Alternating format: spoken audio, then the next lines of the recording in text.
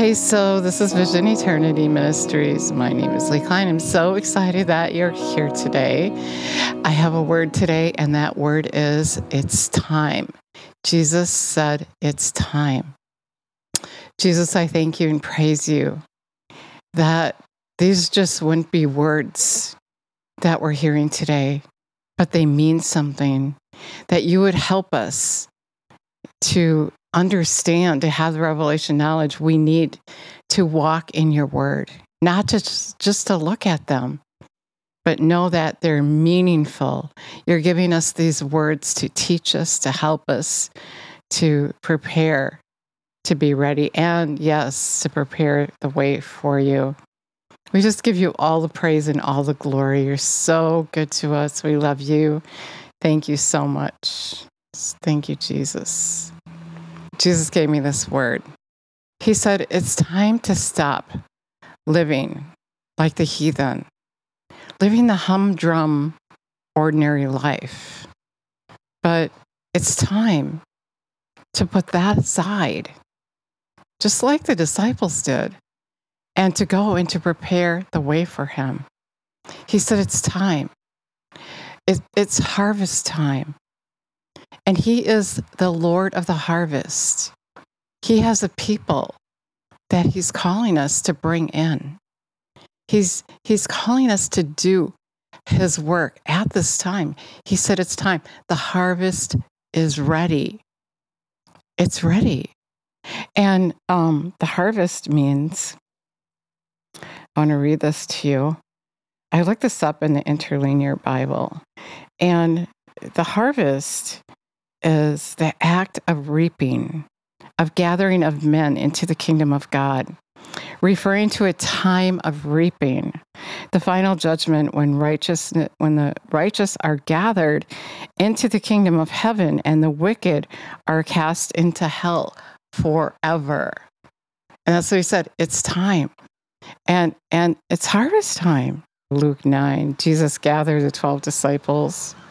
He gave them power and authority over all demons and to cure diseases. He sent them out to announce and preach the kingdom of God, to bring healing.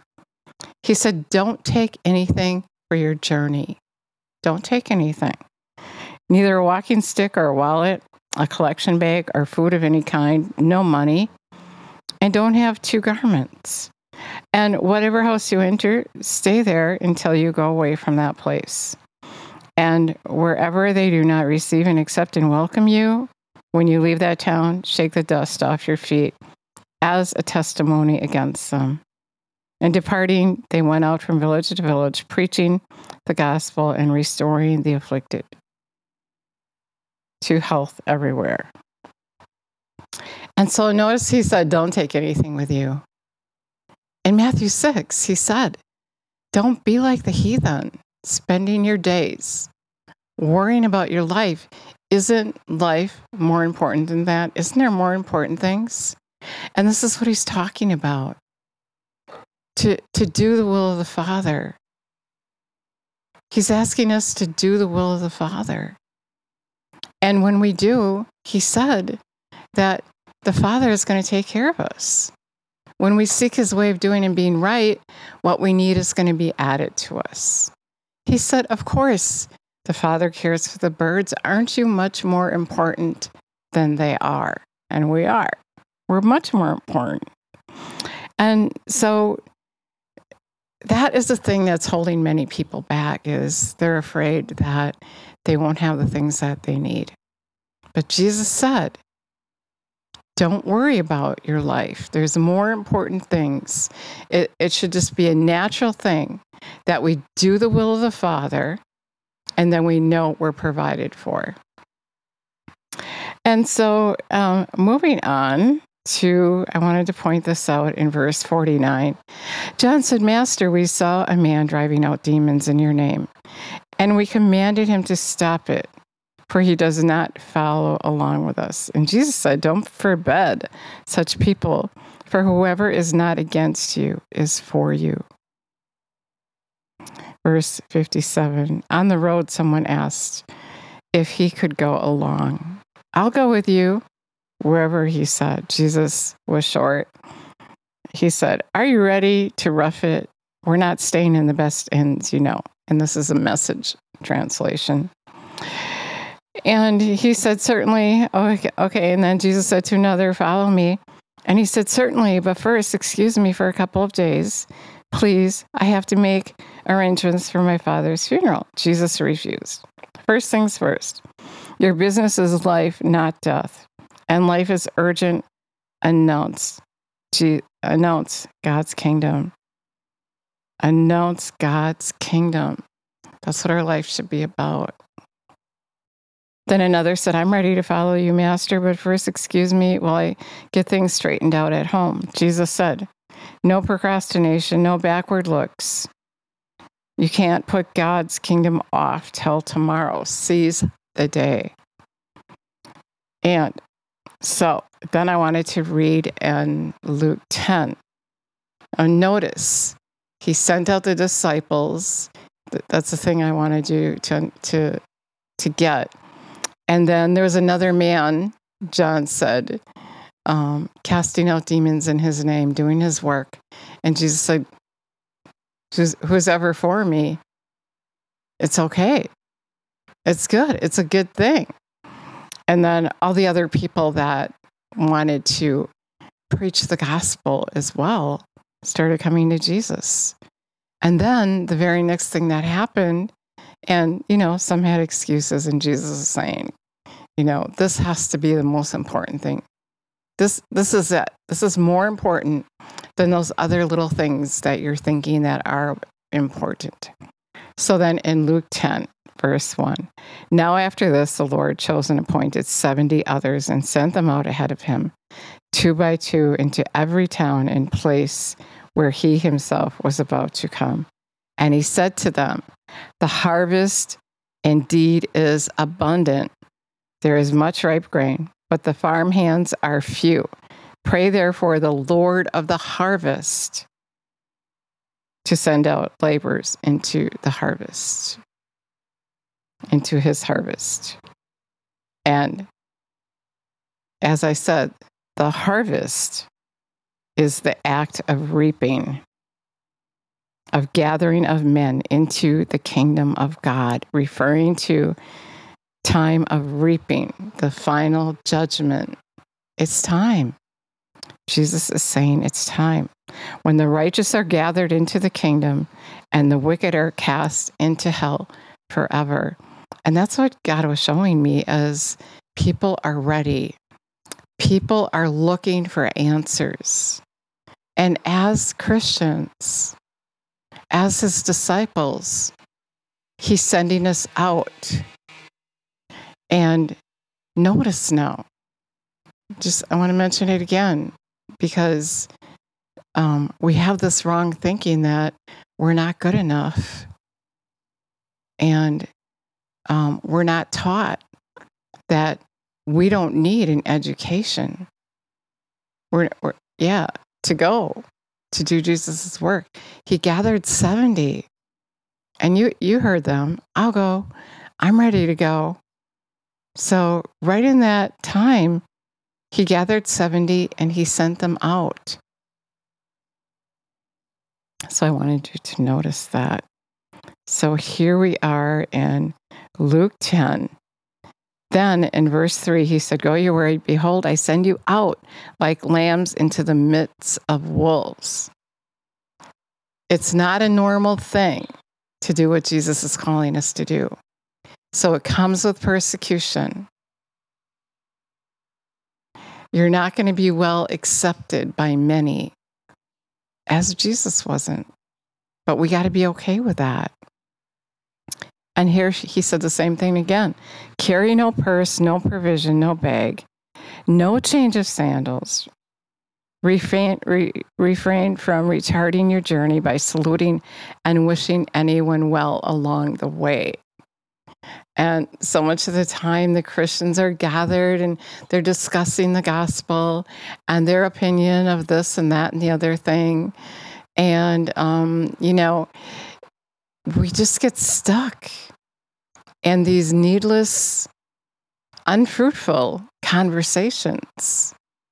And that's what I thought of when I read this. He's saying there's not even time for that. It's time to move on. It's time to do the work. It's serious. They're not just words anymore, but they mean something. And they mean something to us. We need to do that work. Jesus said, I'm going. Now you're going to do what I was doing. And you're going to do even greater things than I was doing. And so, he's saying, it's time. Stop messing around. There's nothing to discuss. Just go do it. Whatever house you enter, first say, peace be to this household. Freedom from all distress that result from sin be with this family. Notice how bold that sounds. He's saying, say it, just say it. Peace be to this household, as if Jesus would say it. And he is on the inside of you. So of course, he's going to say it. Peace be to this household.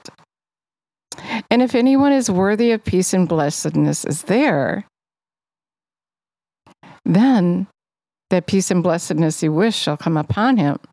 But if not, it shall come back to you. If not, it shall come back to you. If it is received, stay in that house, eating and drinking what they provide, for the labor is worthy of his wages. Do not keep moving from house to house. See, he's going to provide for you. As you do his work, he's going to provide for you. You don't have to worry about what you're going to eat, what you're going to drink, and what you're going to wear. You're supposed to go. And Jesus even said, it's a journey. And we just stay wherever. That's not the most important thing, is to have the best hotel, the best house, the best clothes. The most important thing is Jesus is coming. And there is a fight for our souls. And he's asking us to go prepare the way for him. Wherever you go, whenever you go into a town and they receive and accept and welcome you, eat what is set before you. Heal the sick and say to them, the kingdom of God has come close to you.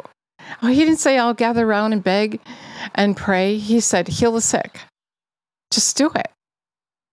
We got to get to the place where we just have that much confidence, that much faith that we just heal the sick.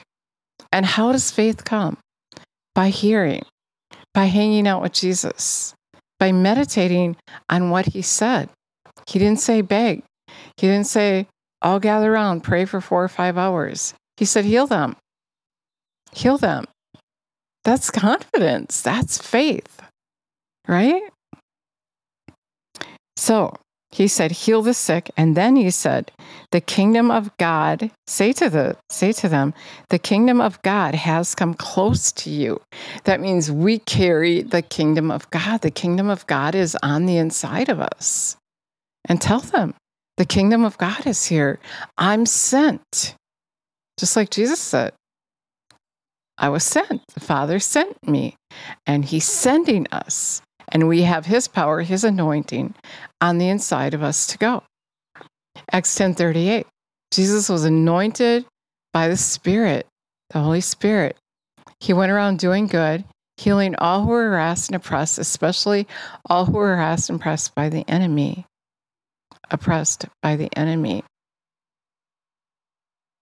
And he was sent. And now he's sending us. And we're going to do what he was doing when he was here. And whenever you go into town and do not receive and accept and welcome you, go out to the streets and say, even the dust of your town that clings to our feet, we're wiping off against you.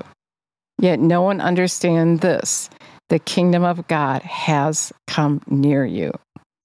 Verse 16, he who hears and heeds you, my disciples, hears and heeds me. And he who slights and rejects you, slights and rejects me. And he who slights and rejects me, slights and rejects him who sent me. When I'm out on the street and I'm rejected, the first time it really hurt me. And I was just like, wow, they're still rejecting Jesus. They're still rejecting you, and he was with me. He was telling me who to talk to. And so he's seeing this and feeling this. And I'm feeling what he's feeling. And it's awful. It's awful knowing he's walking right with you. And people say things like, no, thank you. We're not going to talk about Jesus. No, I have my own church. I have my own belief. Just rejecting him just like that, as if he's some sort of religion and not a person with feelings. Right? Anyway, I don't know, a day or so later, I said, what do I say to these people that are just turning you away? And he said, on that day, on Judgment Day, when they stand before me, they're going to have a little film of the encounter they had with me. And they're going to see that because they rejected me. Because they rejected you, they rejected me. When they reject him, they're rejecting him.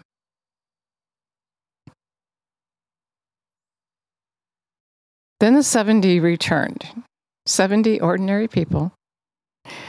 They returned with joy, saying, Lord, even the demons are subject to us in your name. I just had this thought.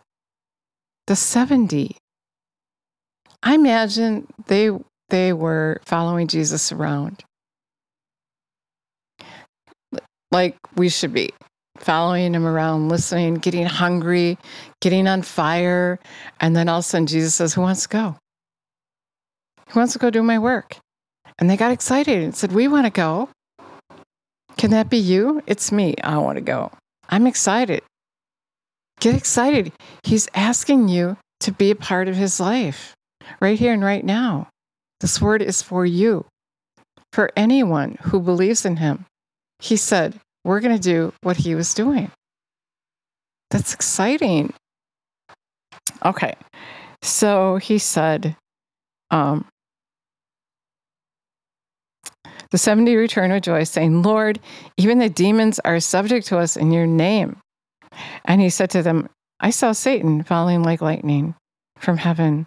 Behold, I have given you authority and power to trample upon serpents and scorpions, and physical and mental strength and ability over all the power the enemy possesses. And nothing shall harm you.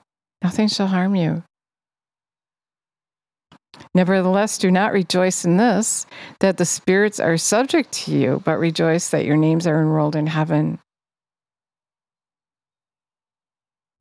It's like, well, this should just be normal. Yeah, the spirits are subject to you. You're in control. I've given you power and authority. Whatever you bind on earth is bound in heaven. Whatever you loose is loosed. Right? But it's more important that your name is in the book of life. That you're doing his will. That's what he's saying. Matthew 7:21-23. Not everyone who calls me Lord will enter into the kingdom of heaven, but those who do the will of the Father. This is doing his will. My light just went out, but I think we're good. This is doing his will. Doing the will of the Father is going about doing what he did. And then in verse 22, many are going to say, but Lord, we did this in your name, we did that in your name. Giving him excuses why they didn't do what he said to do, and that's where we're at. He didn't do. We're not doing what he said to do because we're worrying about what we're going to eat, what we're going to drink, and what we're going to wear. We're distracted. We're not doing his will. And then he's going to say, away from me, I never knew you, you who practice lawlessness. We have to know his principles and walk in them. So, I guess I'm going to wrap this up since my light went out. And But if you never asked Jesus to come live on the inside of you, Revelation 3:20, Jesus said, I'm knocking at the door of your heart. I'm calling you, I'm beckoning you. And if you would heed my voice, I'm going to come and live on the inside of you. If you would heed his voice, if you want to be a part of his life, if you want to put everything else aside and do his will, then he's going to come and live on the inside of you. And he's going to empower you. And you're going to be anointed to go do his work. Instead of living the same old menial humdrum life that we're living, we get to do this. And it's his heart. It's his heart that not one would perish. And as he said, the harvest is plenty. Those who are going to choose him are ready. They're looking for answers. And we have to care about what he cares about. To love the Lord your God with all your heart and all your soul and all your mind is to care about what he cares about. And he cares about your neighbor. And so we'll continue this tomorrow. And let's say that prayer. If you never asked Jesus to come live on the inside of you, let's ask him right now. Jesus, we're asking that you come and live on the inside of us. We're ready to heed your voice. We love you, Jesus. We want to care about what you care about. We want to prove our love to you by doing your work and trusting that we can put everything else aside and you're just going to take care of us. We don't have to worry. We don't have to worry. We love you. We praise you. We give you all the glory. I'd be so excited if you said that prayer today, if you would let me know. And John 1:1, in the beginning was the Word, and the Word is God. And so as you do life, as you get up every day to get to know him, you got to look at the Word. And then when you do the Word, you're really making it mean something. It's just not words that you read and you walk away, but it's your life. It's your sustenance. It's what you live on. It's what you need to carry on. And he's calling you. And you're going to hear that. You're going to hear that as you read the Word. He's going to manifest himself to you when you obey him.